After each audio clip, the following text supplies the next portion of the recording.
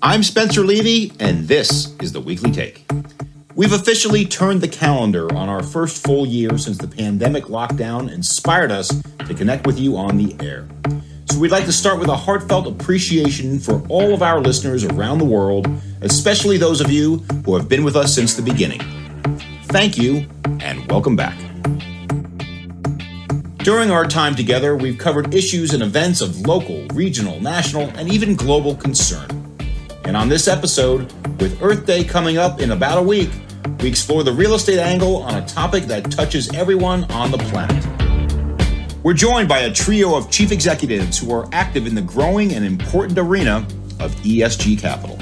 What's happening with weather patterns and the environment and just all the other aspects of things that have come out of the pandemic and all the social injustice. There's just a lot of things that have highlighted this. That's Scott Dennis of Invesco Real Estate, a private equity firm headquartered in Dallas. Invesco and its multinational parent company have more than 8,000 employees and a presence in 25 countries. ESG, and we should talk about all of it.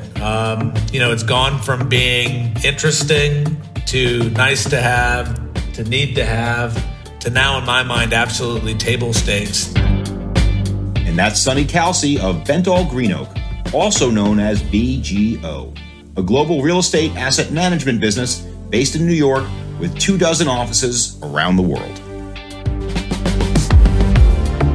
We all know it's hard to get to an absolute goal. I think the big step is your commitment to work on getting there, which makes a big statement, and your willingness to measure progress against those goals. And that's Chuck Leitner to help us tie it all together.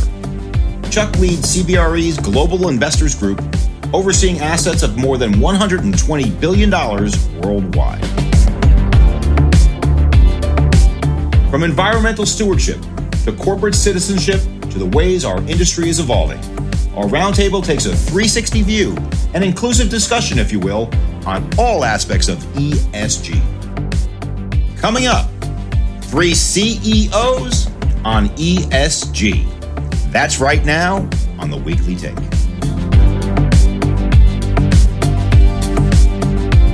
Welcome to the Weekly Take, and this week we're talking about ESG with 3 CEOs. But let me start off with a quick story. About 12 years ago, I was hosting a panel, not dissimilar to this one, with some of the senior leaders of our business. And I asked them a very simple question.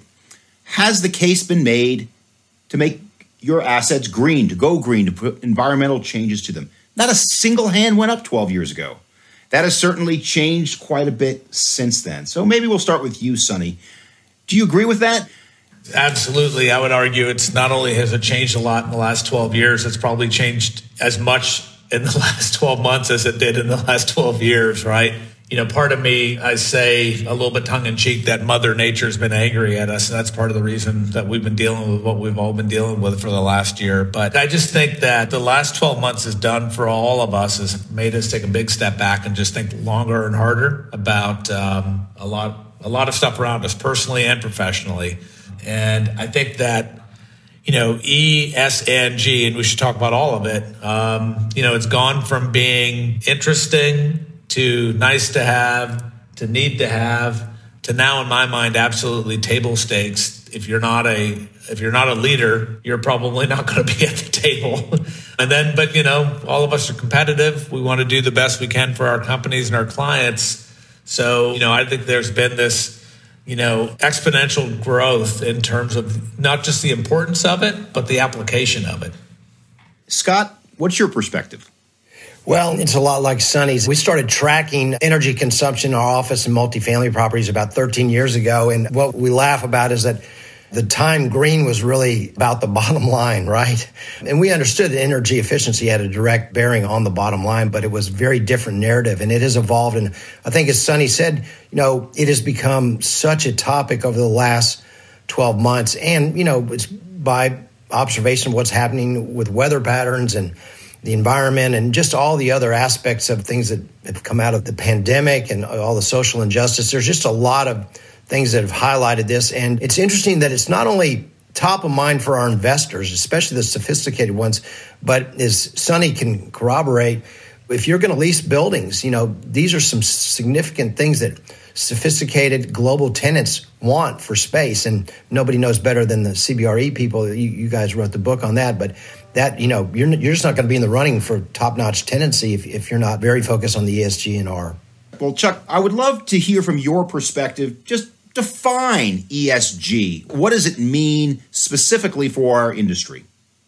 Yeah, it's an interesting question. ESG means a lot of different things to a lot of people when you really break it down. But the environment, sort of sustainability part of it has been pretty much at the front of people's minds for the last probably 15 plus years, with varying exceptions and changes based on market conditions. Although I think you're right, in the last year to 2 years, it's become that much more prominent in terms of shaping investors' strategies. And the other elements of ESG are a little bit more elusive. The social elements obviously have become very important, particularly of late, for all the right reasons. And the governance piece of ESG is something that's been around for quite a long time, actually, in terms of diverse representation on your management teams, your boards, and how you create the right governance that really sets the stage for how important those elements are to capital. And the more important it's become to capital, the more important it has had to become to managers of that capital as we look at the industry and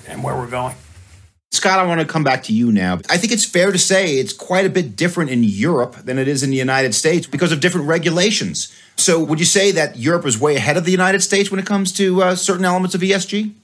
I'd say that's fair to say. They are much more focused on it. And, the SFDR, which has come out as far as the interpretation of what that means and the accountability, there's literally no negotiating room. So it is now a constant in the equation. In Invesco Real Estate, we came out earlier this year and we absolutely stated, this is on a global basis, but, we stated targets, 3% annual reduction in energy and emissions by 2030. Net zero carbon emissions by 2050, 1% reduction in water consumption, and then 1% annual increase in waste diversion rate. So it's not just talking about it, it's getting specific and also putting timelines with those aspirations. Sonny, I want to come back to something you said. You used the term table stakes. I'm going to push it back just a touch because notwithstanding the fact that we are all in violent agreement how important ESG is, I still think we're evolving in the United States on ESG, in part because the regulations are a hodgepodge here rather than more uniform in Europe, but also because there are elements of ESG investing that really only apply to office and may not apply to industrial or retail or hotels. What do you think, Sonny? Well, I think the three of us are all in the investment management industry. So we have a lot of very important constituents, but our most important constituent are our investors. And what I would have said about Europe is the European investors, followed closely by the Asian investors, are much more all over this and have been for longer, I think, so far than most North American investors have been. So I think that, the regulations are one thing, Spencer, but I think the practical reality is the investors in our businesses want to see demonstrable, measurable improvement. And they're going to reward those managers who show that demonstrable, measurable improvement. And I think the U.S., the Canadians, to be fair to them, are probably ahead of the U.S. investors. The U.S. investors are going to catch up quickly on this, right? My view on this is you can have a long discussion about what the right thing to do is. You can have a long discussion about how much of it impacts the top and bottom line. What's most important is the investors want it and expect it. And so we got to deliver on it. And that's why I say it's table stakes. What Sonny talked about in terms of table stakes and measurable table stakes, that's how it's going to show up, right? People making quantifiable commitments to an objective. Now, we all know it's hard to get to an absolute goal. I think the big step is your commitment to work on getting there, which makes a big statement, and your willingness to measure progress against those goals.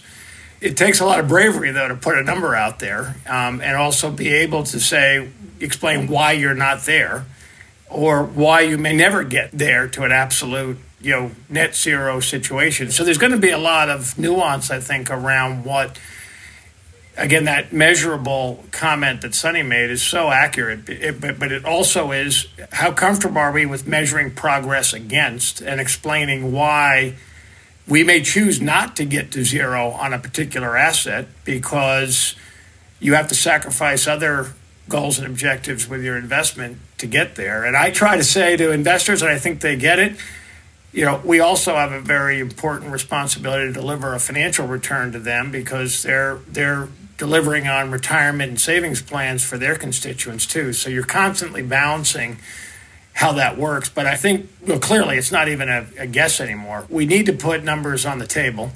We need to manage ourselves to those numbers, and we need to learn how to explain how we're progressing against those goals. Or I couldn't agree more with Sonny. You're just not going to be in the conversation if you don't do that. We're all fiduciaries for our investors' capital. We're trying to get maximum return for them. And this is not pushback, but this is what I hear from our clients is that, well, if the case isn't made for increasing the value of the asset, it's a lot harder to deploy capital in an ESG sort of way. And maybe that makes the case for a side pocket of impact investment funds that are specifically dedicated to that. So, Sonny, do you have a point of view on that?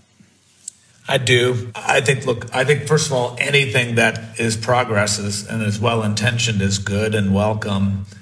I kind of feel like raising an impact fund and saying we're going to raise a couple $100 million impact fund and that's what we're doing. Look, there's nothing wrong with that. But I think, if you think about the scale of our three organizations, it is much more meaningful if we all did something with our open-end Odyssey core funds and we did whatever, right? So I don't even know what the numbers are, but I bet between the three of us, we probably have $30 or $40 billion in U.S. Odyssey open-end core funds. If 10% of that, if 20% of that got focused on impact investing, that's a lot more meaningful than any individual impact fund which can be raised. Impact investing has had a place in the market for a while, actually, right? There have been, triple bottom line funds and socially responsible investing funds, and they're all an important part of the equation. But a big part of this is mainstreaming it. Again, nothing against impact funds. They do make a difference, and investors can always go in impact funds, right? They vote with their money, and they put some money in those funds. And so if you want to have one of those funds, there's a role there. But it's this mainstream transformation where you kind of look at it, too. It's kind of defensive more than offensive in many ways. And I'm dating myself a little bit, but you think back to, when you had to put a food court in a mall. Otherwise, you were going to be obsolete, right? You didn't get a return on that food court. But if you didn't have the food court, nobody showed up and shopped at your shopping center. And here, at some point, if you're not resilient, people just aren't going to show up, right? So some of the return on investment is more defensive than offensive. And I think you need to pay attention to that just as much, if not more. Chuck, you're so right on that. You're selling from your high returning fund to a core fund. They're going to look at what's going to allow you to own that property for 30 years. That's one of the boxes they're going to tick. So it is important. The other thing that's interesting, too, in our businesses, it's going to cost more on our businesses, so our margins get affected. But it is back to, you've got to make that investment. I mean, the amount of reporting and the amount of now more due diligence that you do on an asset and the feasibility has increased significantly and will continue for some time. Well, we could probably spend the entire episode on the E of the ESG thing, but I'm going to only ask one more question on the E, and then we're going to shift. And the question I'm going to ask is, very nitty-gritty question about building materials. I've been looking very closely now at cross-laminated timber in buildings in the Pacific Northwest and elsewhere. Most people talk about LEED and Energy Star, but what about building materials? Are we there yet that we're going to shift to that? Sonny, we'll start with you. I'm not sure that I have a definitive enough point of view on it. I would say that what we find is that there are different parts of the world which are more progressive than others, right? So I would say what we have seen is some of the most advanced kind of approaches to construction and materials around construction have come out of Scandinavia. And, I think one of the things we all try to do, all of us run global businesses, is take best practices of what we're seeing in different places and apply them. Look, green has to produce green, right? So it's still, the economics still have to work, right? That is something that, I will tell you this, and I was on a call earlier today, timber costs are going through the roof right now, right? I think we are all going to continuously be challenged by the intersection of the desire to do good with the desire to drive return, right? So So look, I think that it is something that maybe Chuck or Scott has got a better, more nuanced view on it, but I think this is something that's going to continue to evolve. Yeah, I'll just give an example. We were fortunate enough to be joint venture partners with Gerald Hines' company in Atlanta, and it was Atlantic Station, which is adjacent to Georgia Tech and has more of a tech tendency. And so we built a timber building, a mid-rise timber building, T3.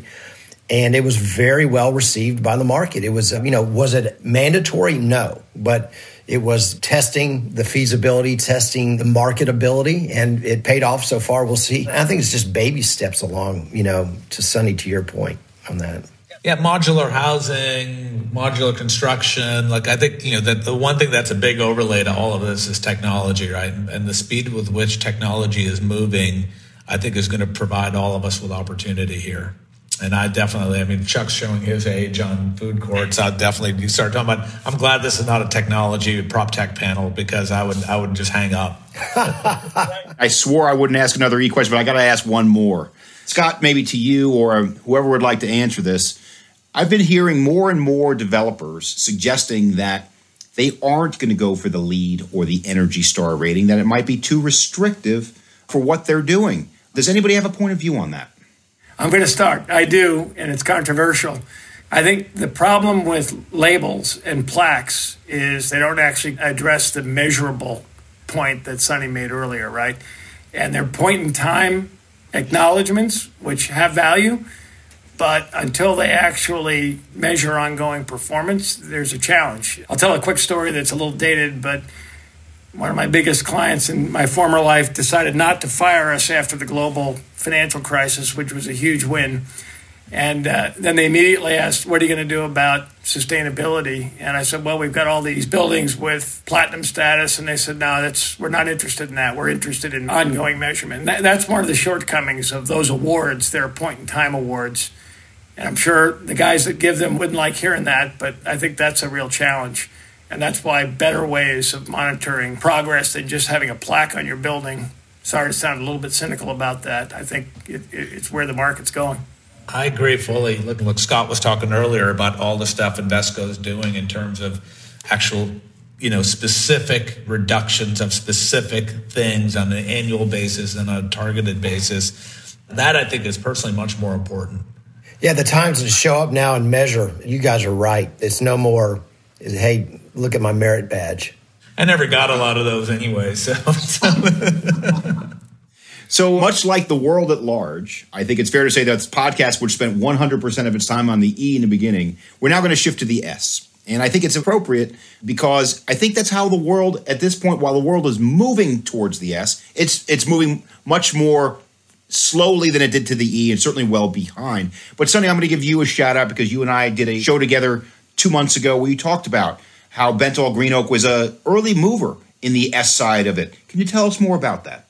Yeah, sure. Look, I think, as I mentioned earlier, the last 12 months, we've all had a lot of time to think about stuff, right? And to be self-introspective personally and professionally. And I think this is very timely, right? Given the trials going on in Minneapolis right now, I think a lot of us would believe that George Floyd getting murdered was probably, I think it was a moment that none of us are going to forget, right? And so from our perspective, from my perspective, as I thought about it, I thought, what do we do to take something that is really, really well-intentioned and where we've been talking about trying to do the right thing and actually now start doing the right thing and make it measurable and really hold our feet to the fire, really just speaking of, and the we in this context is our company, but then hoping that it's something that, the industry more broadly looks at.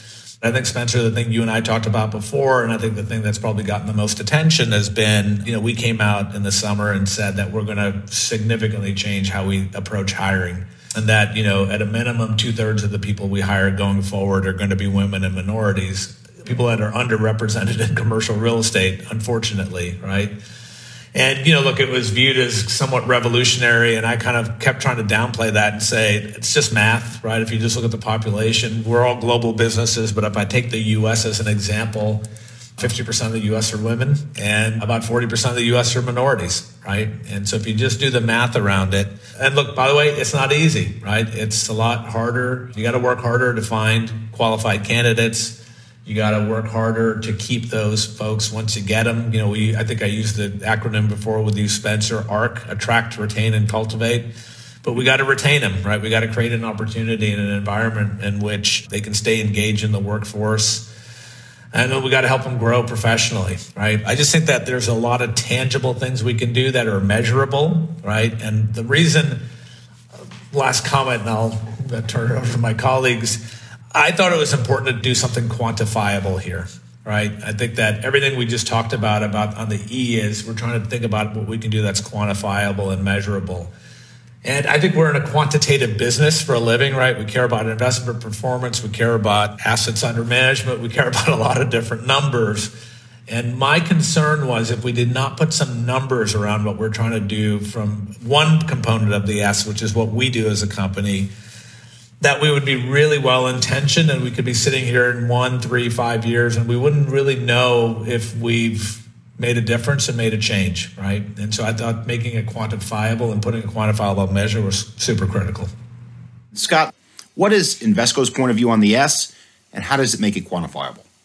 Well, it's the right thing to do, not only, for society, but for our business, right? We've found that, diverse thought makes us better as a business, and the better decision-making, the better the results. And so we know that as a fact. And so we're committed to doing it. And I think, like Sonny, we've gone from saying, hey, it's such a good idea, let's hire more women, hire more minorities, to actually, putting some numbers down and saying, okay, here's what we're going to try to achieve. And knowing, again, like anything, that, whether or not you achieve them, you've got to set that benchmark. You've got to set an aspiration out there to force you to, not to force you, but to inspire you to do the right things.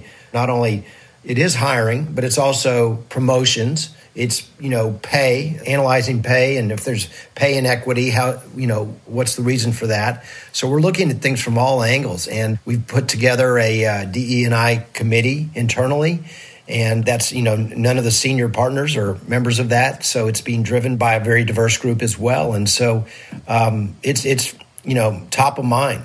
Thank you, Scott. So Chuck, let me turn to you now. So I would like to first ask you your definition of how CBRE Global Investors is approaching the S, but I also want to push you a little bit further.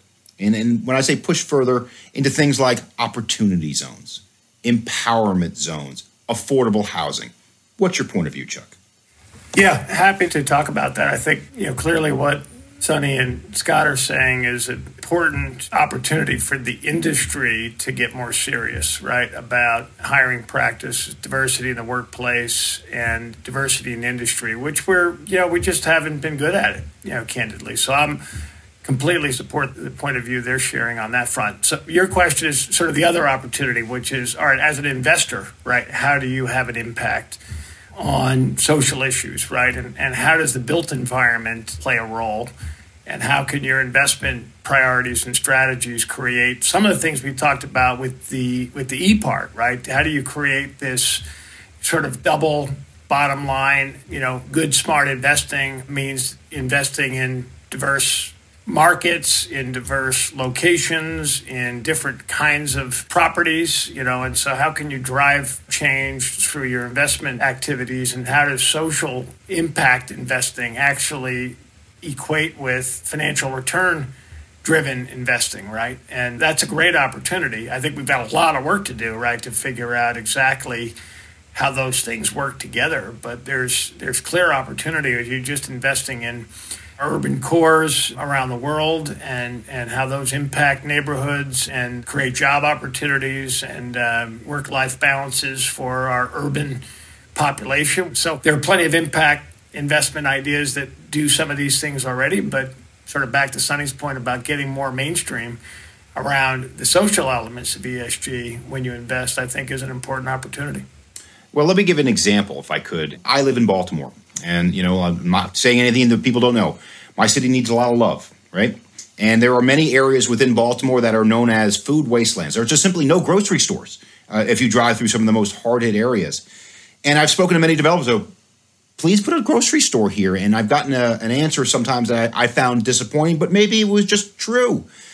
The demand case hasn't been made yet for that particular grocery store. And so my question is, given what's happened in the last year, is it easier to make that demand case, or are we still we're still not there yet to say, you know what, I'm going to go one step further out than I did before from an investment standpoint. Sonny, what's your point of view?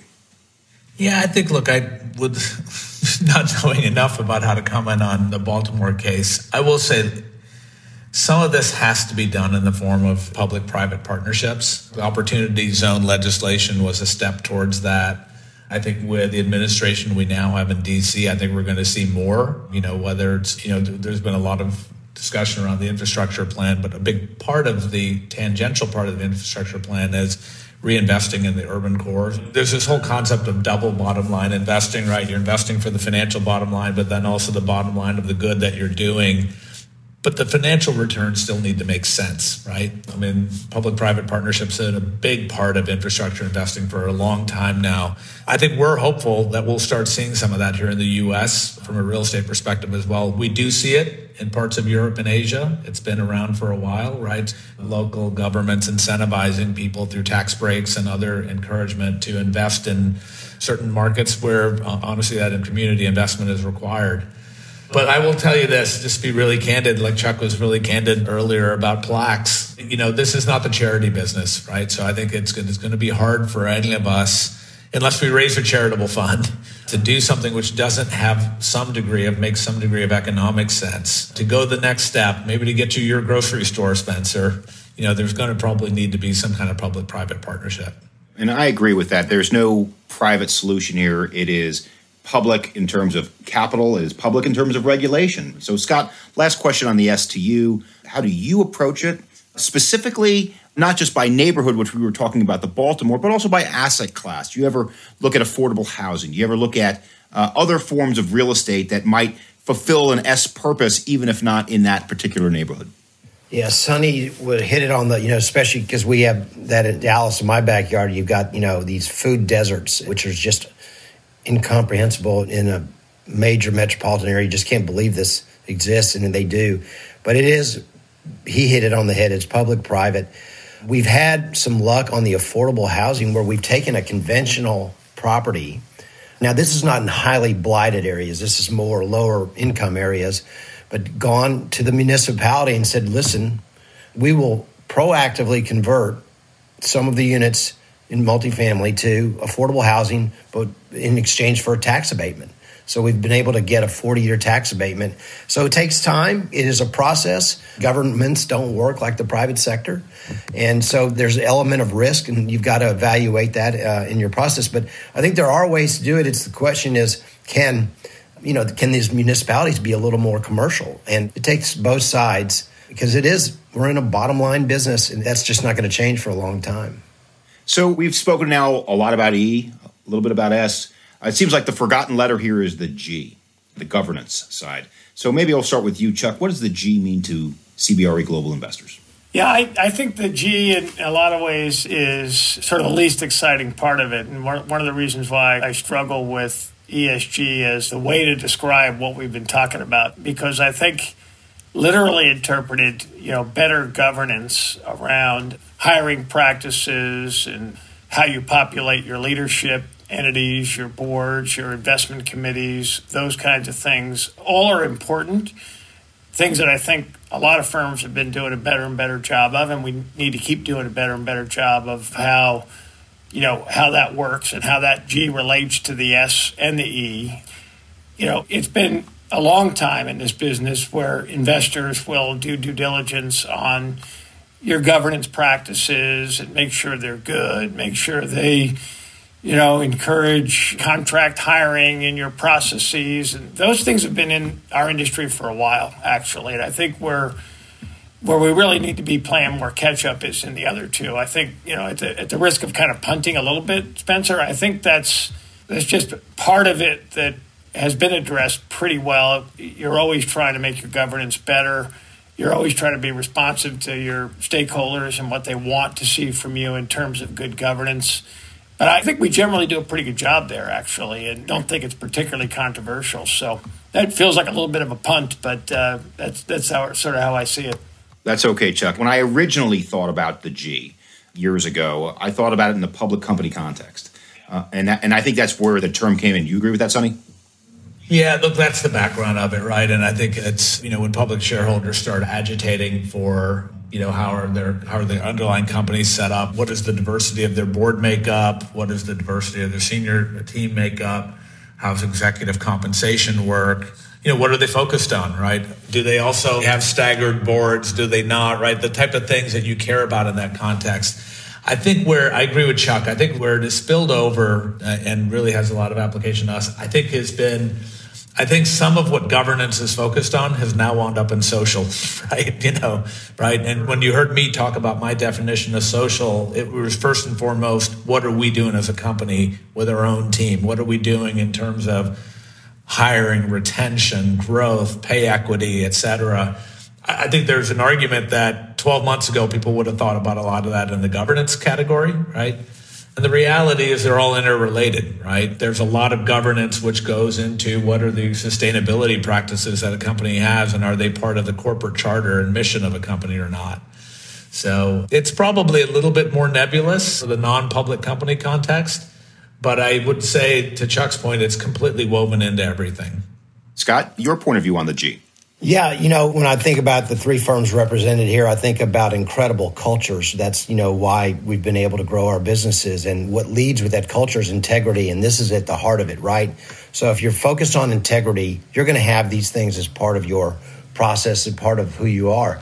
The other thing is we also manage money for a lot of these public pension funds who they live in a fishbowl, right? So by factor of that we work for them, we are their vendor, we live in a fishbowl.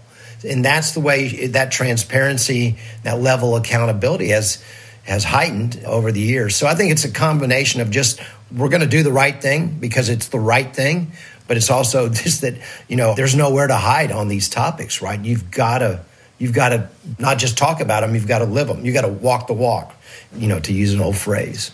I started today's conversation by recounting my conversation 12 years ago where I asked people to raise their hands and has the economic case to be made green, and nobody raised their hand. And I think we all would raise our hands today. So 5 years from now, will we all be raising our hands about some other expansion of ESG and your crystal ball? So let's start with you, Chuck, give you the first final word. Where are we going 5 years from now?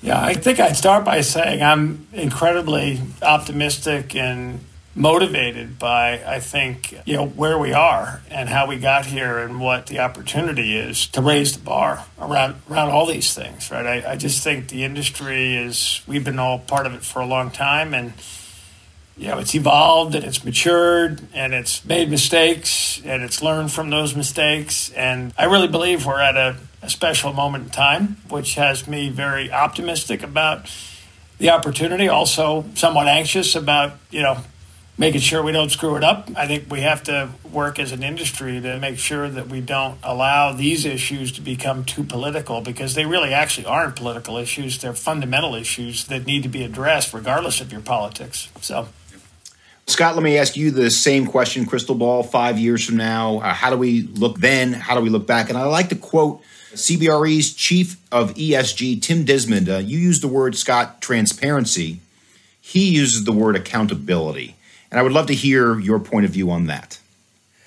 Well, I think you have to be transparent in order to be accountable, right? Because people need to know what, to what level or to what measure you are accountable. So I think when I look at 5 years, I'm optimistic as well. I think we're going to be a lot smarter than we are today. But, real estate houses the economy. It houses society. So these are societal issues. These are economic issues, they're environmental issues, as we've talked about. So, they can't be disconnected. And, we've got constituents as a company. We have our clients, right? And we need to meet their needs. We're all about our clients. That's one of the foundational values that we all appreciate. But the other is our assets are our people. We've got to take care of our people, and our people are diverse, and they care about, other things that are beyond the screen of their computer. And I believe that we're headed in a good direction. So back to the point is, if you have transparency, there is no place to hide, right? And accountability is being more articulate about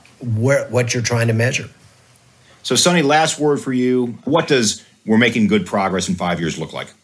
Yeah, look, I don't think this is like a football game where you wind up in an end zone, right? I think that the bar keeps moving, right? The bar has moved so much on the environmental, the sustainability part and continues to move, right? Partly because the environment literally continues to change, right? So look, I agree with Chuck and Scott. I'm very optimistic. I believe that what we've all been through for the last 12 months has changed us all fundamentally. They've changed our companies, they've changed our people, they've changed our family dynamics. And I don't think any of us are going to soon forget that. My personal prediction is you'll see much more change in the next 5 years from an environmental perspective and on a measurable basis than you did in the last 12.